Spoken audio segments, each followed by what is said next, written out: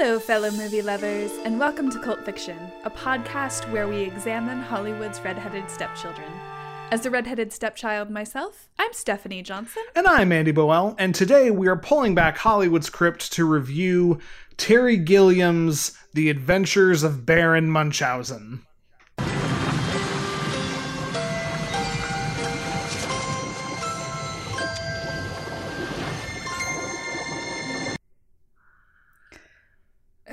Oh boy. This has to be said on the top. This has to be getting out of the way, because it's going to be the focus point of the entire discussion.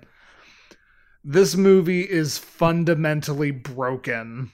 It's not good. It's not good. And there are things that I want to say are good about it, and there are positive points. But like normally it would be like, here's not a good movie, but here's reasons to show it kindness. No, like the flaws of this movie are so great that it truly outweighs the good. And I'm going to ask you, I'm going to compare this later with our worst of the worst, and we'll figure out where it fits. But like, this one is worse and offensive in an entirely different way, where it's like, Terry Gilliam, you made this wrong. Yeah. I mean, there is like racist things, there's sexist things, but there's also just like, this is just bad. It's badly written. It's badly made. It's badly bad. Yeah. So do we want to compare it up front just to give our listeners kind of like here's how bad it is if you listen to all of our episodes? You know what? Sure. Let's go ahead and do the listeners the kindness. Okay. I'm just going to say straight up, I would rather watch Blood for Dracula again before watching this. Oh, okay. Like I was going to... Oh, wow. I know, you were going to go down the whole line and be like, is it worse than this? Is it worse than this? And I'm just going to be the human I am and not waste time because I'm a straight shooting kind of gal. This was just bad. And I would rather watch Blood for Dracula than watch this again. Okay. Would you rather watch Plan 9? Is this at least better than the worst movie we've ever seen? Yes, but only because of Eric Idle. Like, by the skin of its teeth. That's fair. I'll take it. Because, like, I mean, same. But, like... So, myself personally, I really have to think on if I would rather watch Blood for Dracula again. I mean, you told me when you watched it, this is get up and make a sandwich bad. And that's the only movie I've ever gotten up and making a sandwich halfway through. And I see what you mean. But... Yeah. No! No, Andrew, no! I'm truly, like, I'm teetering on the fence. I think, here's the thing. Okay, here's the thing. Okay, Stephanie. Okay. Stephanie, okay. Okay. Blood for Dracula was a random, low-budget art house. Oh, we finished our movie a month early. You want to make another movie? Okay. This wasn't. This was a endeavor. This had Monty Python money.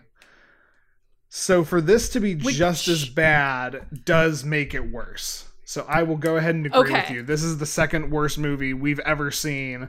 And so that just brings up an interesting point. Like, both these movies, Baron Munchausen and Plan 9, are fundamentally, like at a structural level, bad. Which is fitting, I guess. It's just one of those things that, I mean, 10 minutes in, I was like, I can't make sense of this. Oh. I can't. I don't enjoy this. I know I'm not going to like this. And it wasn't helped by the fact that the subtitles, I don't know what it was about voodoo, but the subtitles were off. So I couldn't even read along and make sense of it correctly. Oh, fascinating. Okay, I watched it on Amazon and didn't have the same problem.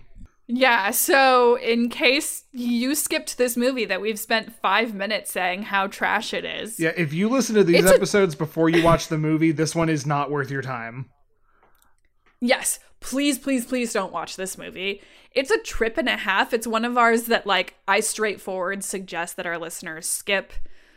But for, like, a picture of it, take Labyrinth and mate it with Man of La Mancha, and then have Terry Gilliam direct it, and then have a loosely followable plot about a guy who has over-the-top adventures that may or may not be true, and then connecting it to somehow a political revolution.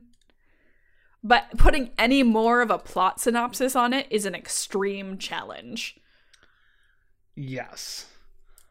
And, like, this is a movie where things just happen, and there's very few, like, once you see a character that isn't one of the main characters, it's a coin flip if you ever see them again. And I understand, like you could say the same thing for Mirror Mask. You could say the same thing for Labyrinth. Sure. But there's something so that is a risky formula, and it takes the charm and, like, it takes quality to make that work, and I wasn't seeing it here. Well, the thing about Mirror Mask and Labyrinth is that they're actually well written. Right, exactly. So, that helps. Yeah. And just a little bit of extra context for people, because neither of us even knew this until I kind of on a whim stumbled across it this morning. Baron Munchausen is, well, first of all, he was a real person. He was an actual German baron who was, like, famous for fighting in a war in Russia and then, like, telling super exaggerated tall tales about his adventures during the war. And then somebody else, a guy named Rudolf Rasp, took all of these stories that this dude would be telling in bars and stuff and made a book about it in the 1700s. So Baron Munchausen is like a Davy Crockett folklore character to those parts of Eastern Europe. This wasn't a random, insane, fall out of my head idea from Terry Gilliam. This was the man going, I'm going to honor this story. And I wouldn't use the word honor. Yeah, that almost makes it worse, because I love folklore. I love the idea of it. I love how stories follow down generations. And that makes me wish I had read the book or the collection of stories before I'd had to deal with whatever the fuck this was. Sure. Yeah, absolutely. This film. So returning to cult fiction, Terry Gilliam, director of Brazil, director of the alien scene in Monty Python's Life of Brian. Terry Gilliam, who created this film as the third part of a thematic trilogy. The first movie is Time Bandits, which we haven't seen, but it's on the list, and I remember really not liking. The second movie is Brazil, which we picked apart and you very much didn't love. Correct. And then the third is This Garbage Fire. This Garbage Fire.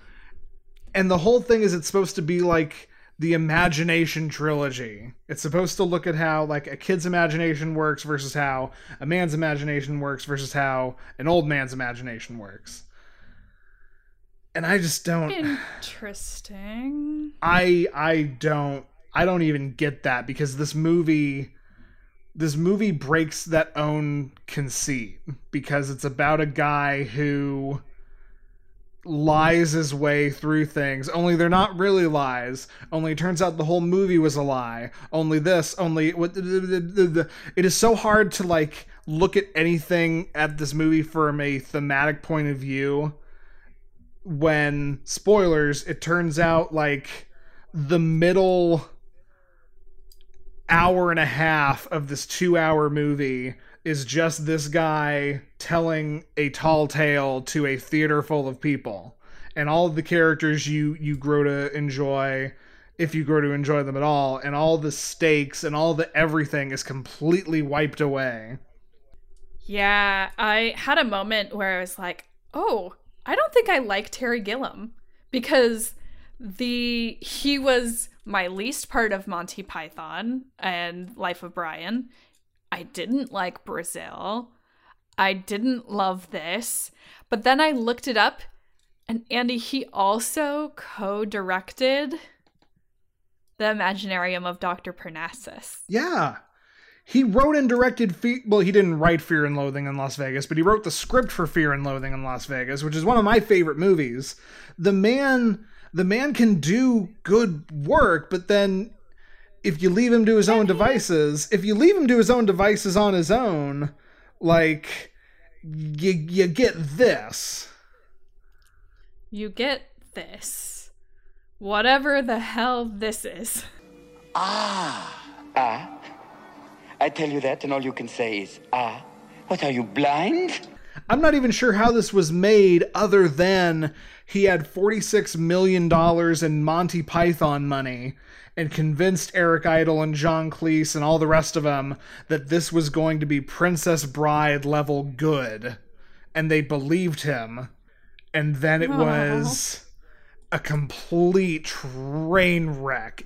I want to read the book about the making of this movie. There was so much like shit that went wrong behind the scenes.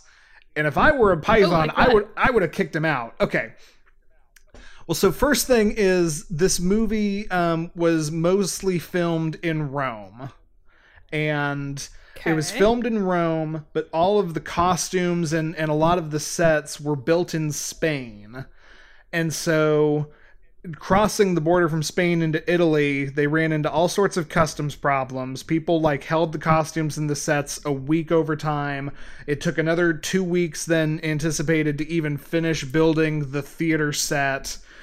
And when they actually started filming, the high wind velocity in Rome made it so impossible to do anything because sets were falling down and costumes were getting blown away. By the end of the first day, he had 17 seconds of footage.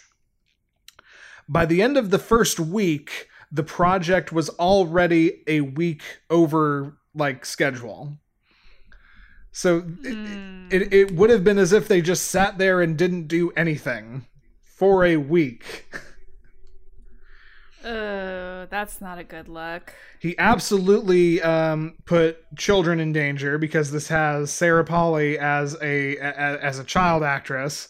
He absolutely endangered children. I don't even want to see if any animals were hurt during the making of this because I feel pretty sure that the answer had to have been yes. This movie was just a nightmare to the point where, after 2 weeks, the people at Columbia were like, do we fire him? Do we fire him and try to save this? Interesting. So in another world, we could have had a different Baron von Munchausen. Yes. Or as Jonathan Pryce says it in the German, Munchausen.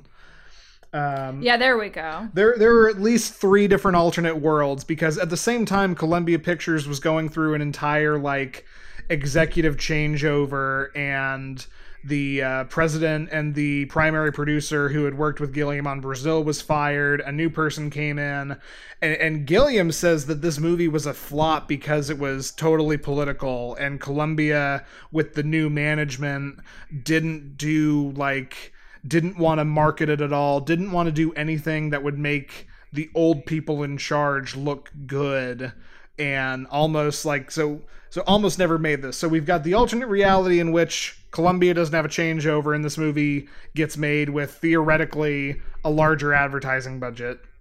We have the alternate reality where Columbia fires Terry Gilliam and gets I don't know, Steven Spielberg to direct this film. And then we have the darkest timeline where neither of those things happened and we got what we got. Oh, we live in the darkest timeline. I like to imagine that in a different timeline where Steven Spielberg came in, coronavirus didn't happen and Bernie is president. I mean, if we're being wishful thinkers here, yeah. If it's out there somewhere in the multiverse, we just have to get to it. Yeah. Oh man. So like I mentioned this is a Gilliam joint, and with that comes a lot of actors who we've seen before returning to cult fiction: Eric Idle, John Neville, Jonathan Pryce, Jack Purvis, Dennis Winston, and in her first film role, Uma Thurman. Baby Uma Thurman, who is made to kiss a very old man. Yes, so let's talk about that, because that was, I think, the thing you and I talked maybe the most about, besides just how bad the movie was in general. So Uma Thurman's 18, right? She's 17 during shooting. Right, and that is an important enough distinction that I want to make it clear I missed that. Otherwise, I would absolutely have mentioned that. She's 17 during the making of this movie, and plays a couple different parts, but one of them is the goddess Venus. Which, fair. She's young, she's beautiful, she has a certain physique, she's fair. Yeah. Like, I get why they cast her as that completely. And she does a great, like, job. Like, apparently she nailed this on the first audition, and you sit here and go, yeah, it's Uma Thurman, duh. She is 17 years old, she is cast as Venus, and she is cast opposite famed British actor and drunken, lecherous bastard Oliver Reed. Who is how many years her senior? Oliver Reed is 32 years older than Uma Thurman. And reportedly spent the entire time in real life trying to seduce her and making advances on a woman who is younger than his daughters. Not even a woman. She's not even legal. She's a girl. She's a child. Fair. Fair enough. She's a youth. It is technically very, very not good. And yeah, like, I really enjoy the acting of Oliver Reed. I think he's great in the movie. Vulcan is really fun and enjoyable. And the fun thing about Oliver Reed is his voice, his eyes, and the rest of his face can be conveying three different emotions at the same time. But I offer no defense for the man. He was a bad man.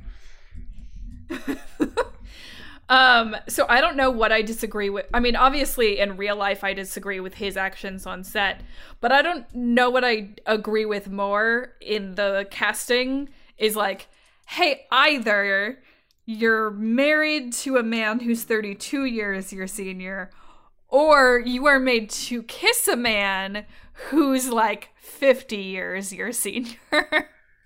Yeah, because...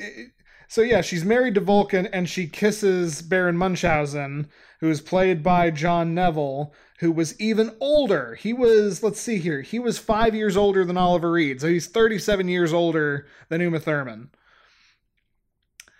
And it's not an either or, it's a both.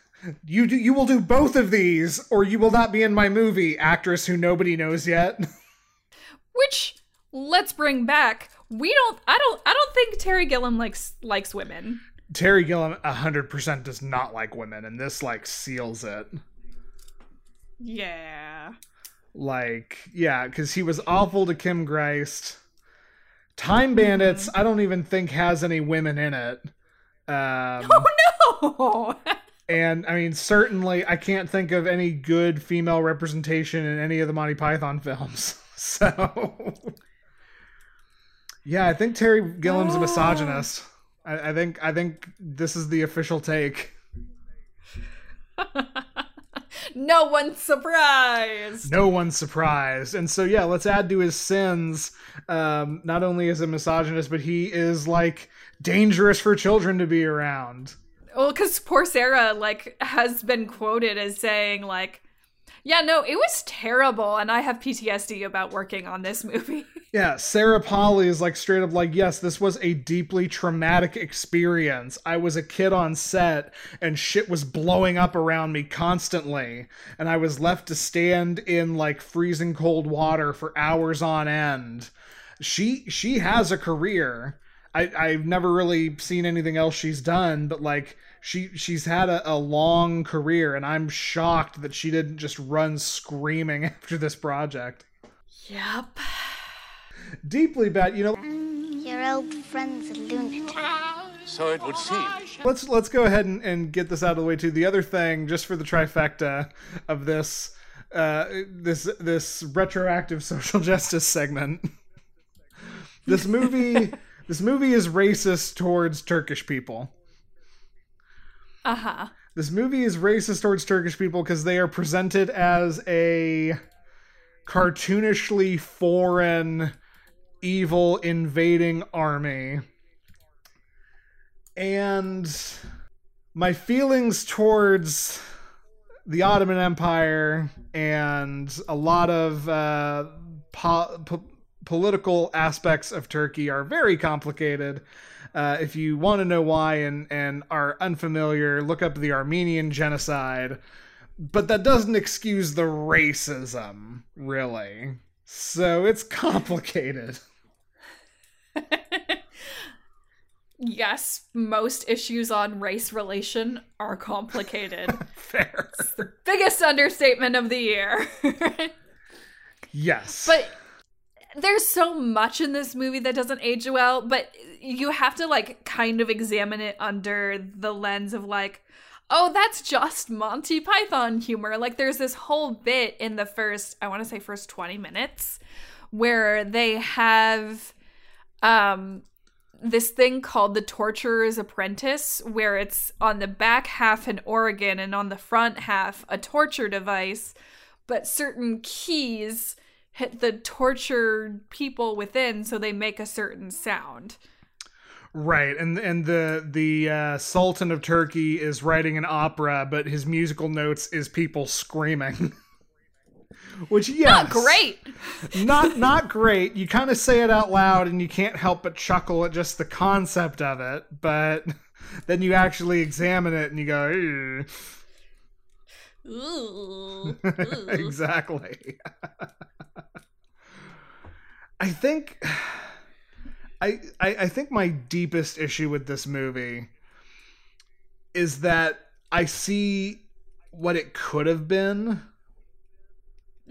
And kind of what I thought it would have been, knowing nothing about the film. You said in the first 10 minutes you were like, oh, this isn't good. I was actually very much here for the first 10 minutes of the movie. You get these epic, sweeping, fancy camera shots of a war-torn city.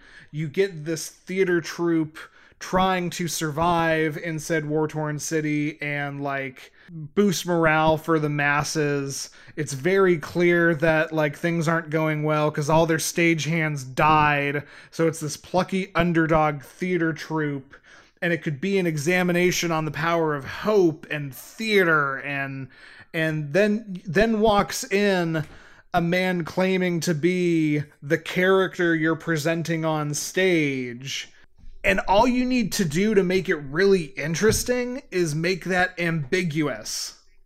All I wanted was for them to never make it clear if John Neville was really the Baron Munchausen or if he was some old senile dude who thought he was. Give me that movie. That movie sounds cool. Yeah.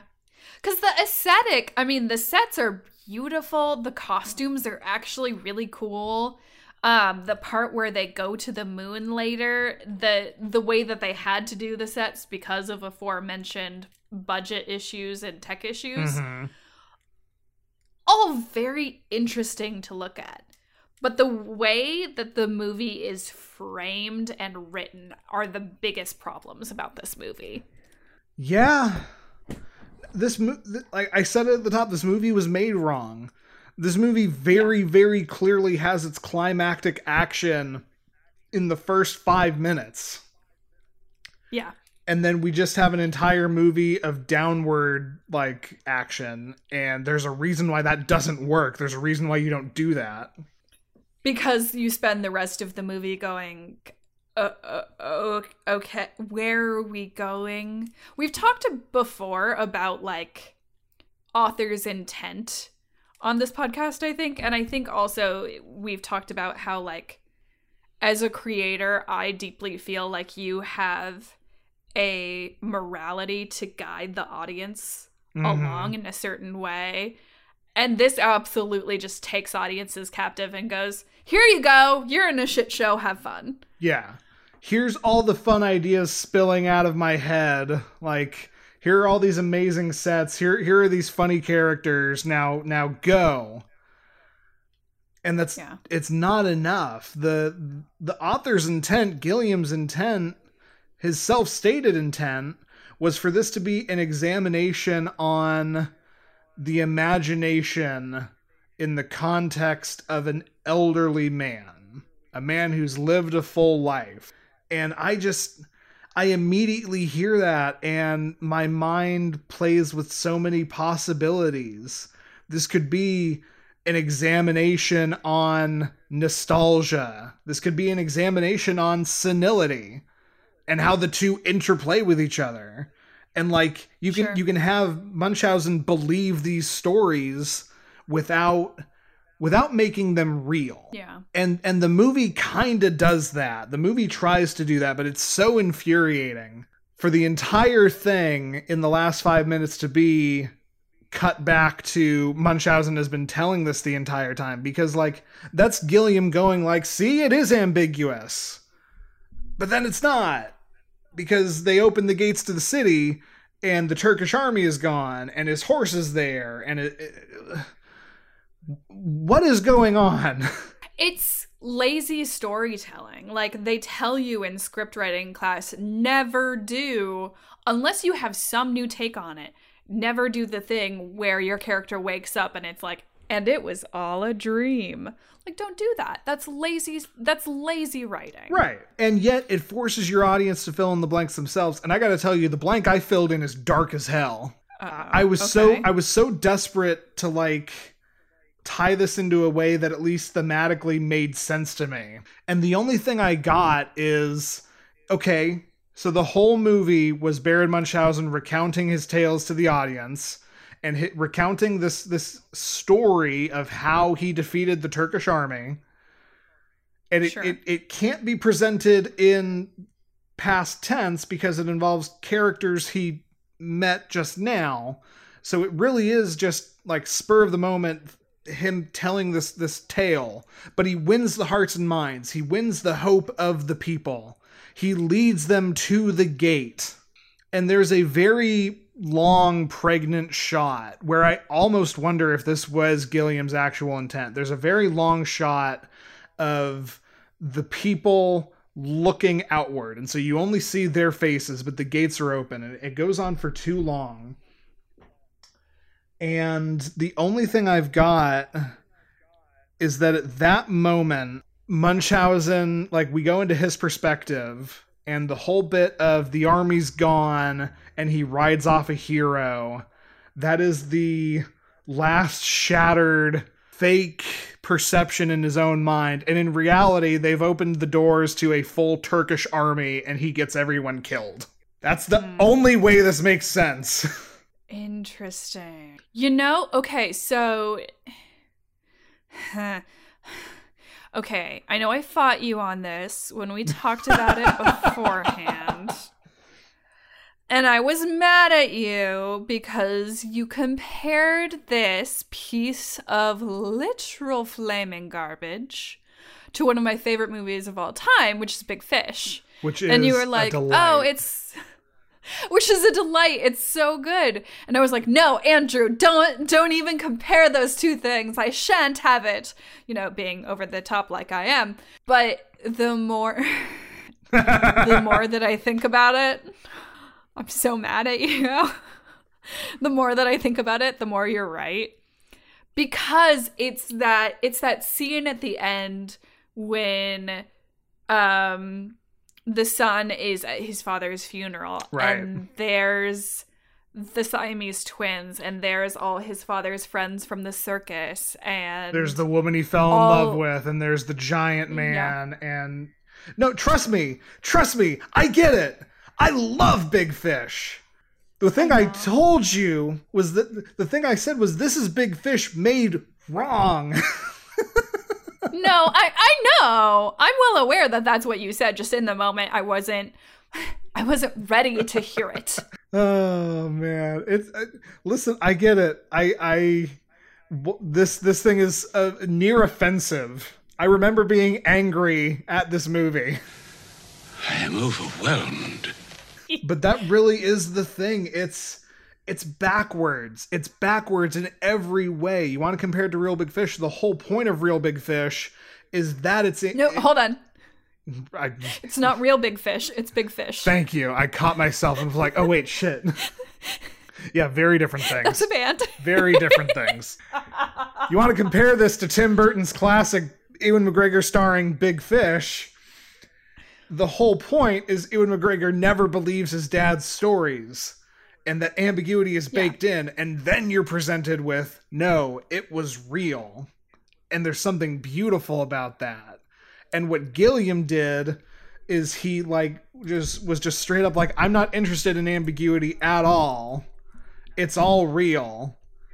Only then maybe it's not. Ha ha ha, I'm a trickster. So, ha ha ha ha. At the beginning of this, before we were recording, I said that I didn't have a reading rec. And you said, don't worry, this is based on, a collection of tales, which you had already mentioned.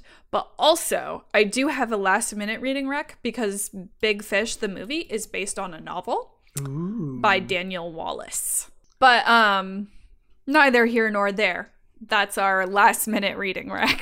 Fantastic. I love it. So deserving for this weird, bizarre movie. Well, so deserving in that it's here's a better version of the story. Like, here's a better version of what this story should have been thematically. Here you go. Yeah, and okay, so I was really surprised to see Robin Williams in this. And then I was more surprised. I was more surprised that you had opinions about one of your favorite actors and his role in this. I never saw us having this disagreement.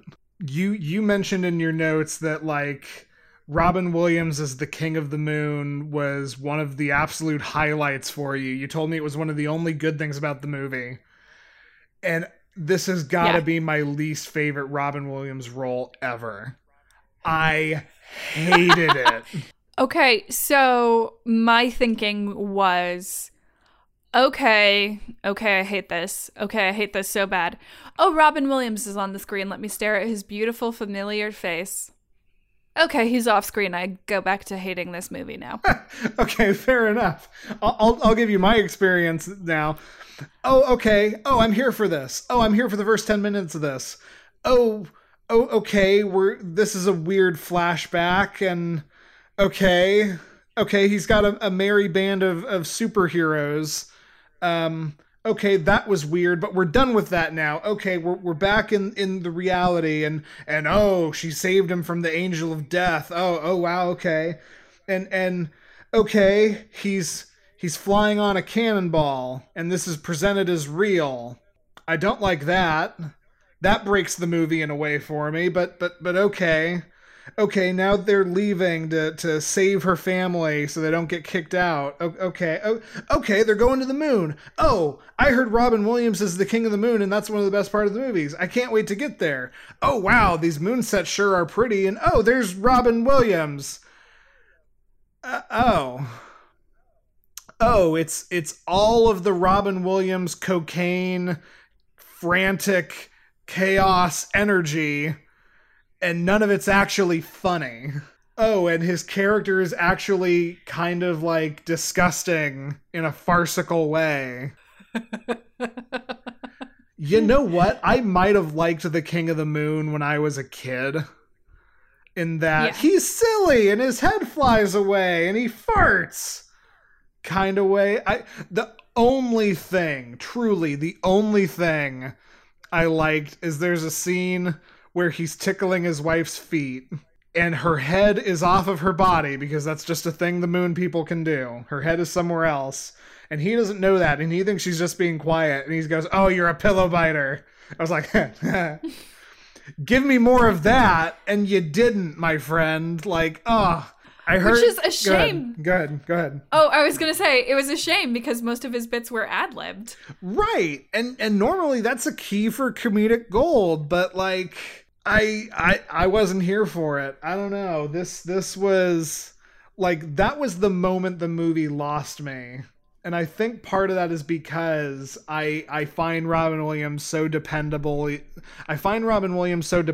entertaining. And I was like, okay, I can trust this part. And then that was my least favorite part of the movie up until that point. And I was just like, oh, nope. Gonna go make a sandwich. Yeah. This was get up and make a sandwich bad. This was pause it and look at how much longer you have left bad. And then, like, they go from that immediately to the stuff about Vulcan and Venus, and that was so much better and so much entertaining. And so the movie had me back for a second. Yeah. But by that point, I was just like, oh, okay, I like Oliver Reed. I already knew I liked Oliver Reed's acting. Well, and then they have, like, Uma Thurman and Baron von Poopy Pants do their, like, waterfall dance that gives extreme Casper vibes. Mm-hmm. And then the movie, it kind of just falls like you've dropped yarn from a high distance and it unravels after that. Yeah, I mean, it's indicative of the whole thing, but this movie, Gilliam breaks the rule of three. He breaks the rule of three because there are 4 sidekicks. And so we find Eric Idle on the moon. And we find Dennis Winston in Vulcan's volcano. Mm-hmm. And so you're sitting there going, okay, so we're going to find somebody else. Okay, there's a fish monster. We're going to find somebody else in the belly of the beast. And then we're going to find the 4th dude, a complete other part. But then the last 2 dudes are both in the fish monster. So it's Gilliam going, ah ha ha, you thought I was going to break the rule of 3s. And I'm like, no, you did, because there's 4 of them. And now you've just made it worse because you're like, the rule of 3s is a thing. I'm going to stick these 2 in one spot. This movie isn't divisible by what it should be. You're doing your math wrong, which, same. Then, we get to the part, we get to what Gilliam thought would be the climax, is the great, like, Turkish battle scene on the beach, and everybody's using their superpowers again. But then none of them were real. Or at least we have no proof that they were real. They were 4 dudes who Baron Munchausen made up, and the fact that they have superpowers is really fun and cool, but none of them actually existed, kind of. It's so frustrating. Yeah, it feels like a weird fever dream. The only thing I can think to, like, critically comment on it is because I've seen another Terry Gilliam film. I'm like, okay, so he has some similar visual themes here. So we have, like, the big fluffy cloud love scenes. Mm-hmm. We have a gilt iron cage that the Baron and his sidekick and Sally are placed in. There is a lot of water imagery, as there is all of that in Brazil. But other than me playing English major Let's Connect the Dots, there's not a whole lot going for this. No, the only other thing, and I didn't realize this until we were talking about it, he kind of does the same ending in Brazil. We talked about the last quarter of the movie when Jack escapes and has this great roaring adventure and drives off into the sunset. It's the same thing where it was like, here's what could have happened, and then cut to what's really going on. Only this time, Gilliam didn't have the cojones to present the dark ending, because that would have, that would have like totally ruined the movie. You can't have the movie about a senile man who presents all these amazing adventures and then gets everyone shot.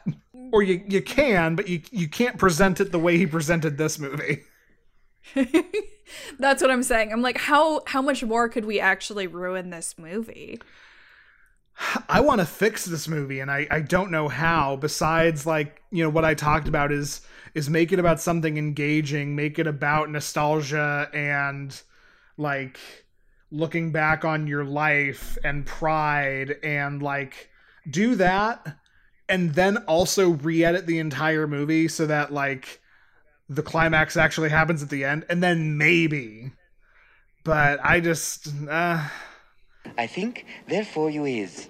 I don't care about this movie enough to try and fix it. Like, I'm not going to think about this again, except for when we bring it up the next time we see a real awful piece of shit and be like, okay, would you rather watch Baron Munchausen?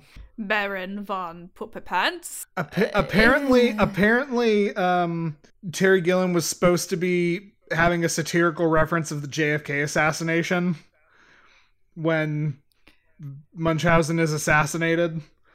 Like I read, that was his intention, was like, this is me talking about JFK getting assassinated and how a politician did it and got off scot-free. And it's like, okay. Why are you make that more than just like a post-it note on your script, dude? This part is about this. Cool? How? The only similarity is somebody that a lot of people like got shot. He didn't even get... Wait, didn't he? He got shot. He got, like... Okay. He got shot, but that was the ending of his story. Like, the ending of Munchausen's story is, I got shot and everybody loved me and I got a hero's funeral. Because, like, the one thing this does kind of do is it makes it really clear that, like, the dude wants to die. He wants to stop.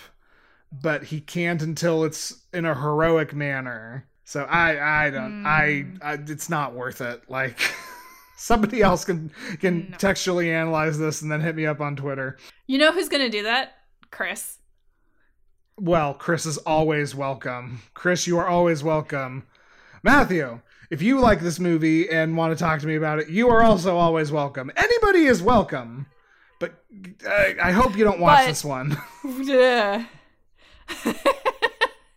So, okay. The whole reason we're here is this movie cult. This movie... Or is it just bad? Right. And like, I so desperately want to assign it the second thing. But I think this is another Toxic Avenger where a lot of people love this, but we are not among them. Mm-hmm. Like, if you scroll through the IMDb user reviews, it's a lot of people being like, this is a phenomenal, fantastic romp of imagination and fantasy. And another one's like, other people like this? I thought I was the only one. I loved it. I said at the top, this movie had $46 million of Monty Python money. Like, specifically. I'm trying to remember because I don't have it in front of me. This was the first movie put together by a production company created by the Pythons. Like, they were like, okay, let's start making our own production film company. It's called Allied Filmmakers. Allied Filmmakers is like the Monty Python production studio. $46 million of this movie, and it made back $8 giant as in bomb. $8? Well, $8 million. It's not that bad. Okay. I was just picturing Terry Gilliam like holding $8 in cash money and being like, well, it's enough for a cheeseburger. Wait, he's not English. He's not English. I was about to say he's from Minnesota. Oh, well then I don't have it. I don't want to do this. Yeah, this bit is, you know what? He's holding $8 and he's like, well, it's enough for a trip to Carl's Jr. There you go. Saved it. Proud of you. Thanks. He's holding this $8. He gets a delicious Carl's Jr. burger and he ruminates on, how can I make my actual Don Quixote movie? Because, you can see it in this. The man clearly loves that story. And then it takes him literally 30 years to make that Don Quixote movie. No, I think this is cult, but I don't want it to be. Like, this truly, this falls into that thing of a lot of people like it. I'm surely not one of them. And I don't think it's because I didn't see this as a kid. Because I never saw Return to Oz as a kid, and I loved Return to Oz. I just think this is bad. But arguably cult. And we got to give it an Oscar. We do got to give it an Oscar. Because every film, bad or good, is deserving of at least having an Oscar. This movie was nominated for real Oscars. And I say that with like a question mark and a shock in my voice. But then when you see what they actually were, you're like, oh, okay, yeah, I get it. Because it was nominated for a bunch of art stuff. Like, it was nominated for best set direction, best costumes, best visual effects, and best makeup. And you're like, oh, okay, yeah, absolutely. Yeah, because if nothing else, this movie is pretty. Yes. Yeah, it is pleasing to look at. Just don't pay any attention. But Which is why... Sorry. Which is why my Oscar is that this is the best movie to get high to. You know, I can see that. Maybe that's what... It's not going to make sense. Maybe that's what it takes to make sense. Maybe you get it, or maybe you just really dig the colors, man. I don't know. Yeah.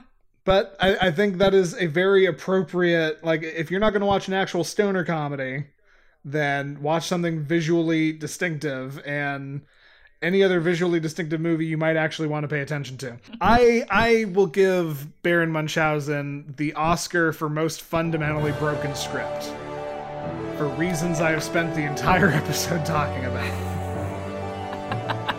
You made a bad movie. You wrote a bad script. This was based off a book. You had source material, and this was a bad script. I think it's really interesting to point out Gilliam continues making films. Like, this doesn't stop him for even a second. But all of his films, somebody saw this and was like, you must be reined in. And that is what I'm going to hire this person to do.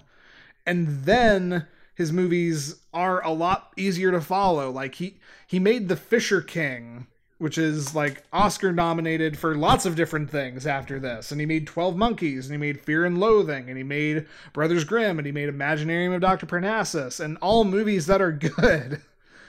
But God, this one was broken. I agree. Did you find anything in the script worth quoting? That's very clever word use. I did not find anything in the script worth quoting, but I do have a quote. Okay, hit me with it. So, you mentioned the other part of this movie that you really like is Eric Idle. And Eric Idle's charming. I don't think Eric Idle knows how to not be at least charming. I love him. He is very good. And when asked about the making of the movie, this is what he had to say. It was a truly horrible experience, and even remembering it is a bit of a nightmare. Up until Munchausen, I had always been very smart about Terry Gilliam films. Don't ever be in them. Go to see them by all means, but to be in them is fucking madness. Oh no! And I don't know if he said it with the venom I just did, but God, does that sound like the truth. Eric Idle says, I don't like you, Terry Gilliam. Eric Idle says, I've been friends with you for like 20 years, and I will never be in another fucking movie with you, dude.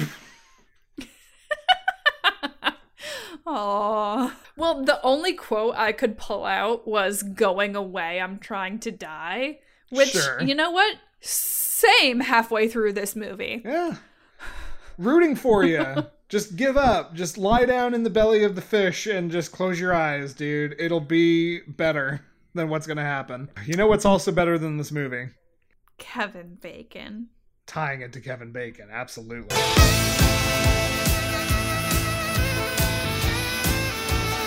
Say, what do you got for me? So, Charles McKeown, who played Rupert and Adolphus, is in Imaginarium of Dr. Parnassus with Tom Waits, who we all know was in Queen's Logic with Kevin Bacon. Indeed. And just even thinking about Tom Waits is a bright moment of joy compared to talking about this movie. I thought you might get a kick. Yeah, I can't wait to get to that movie.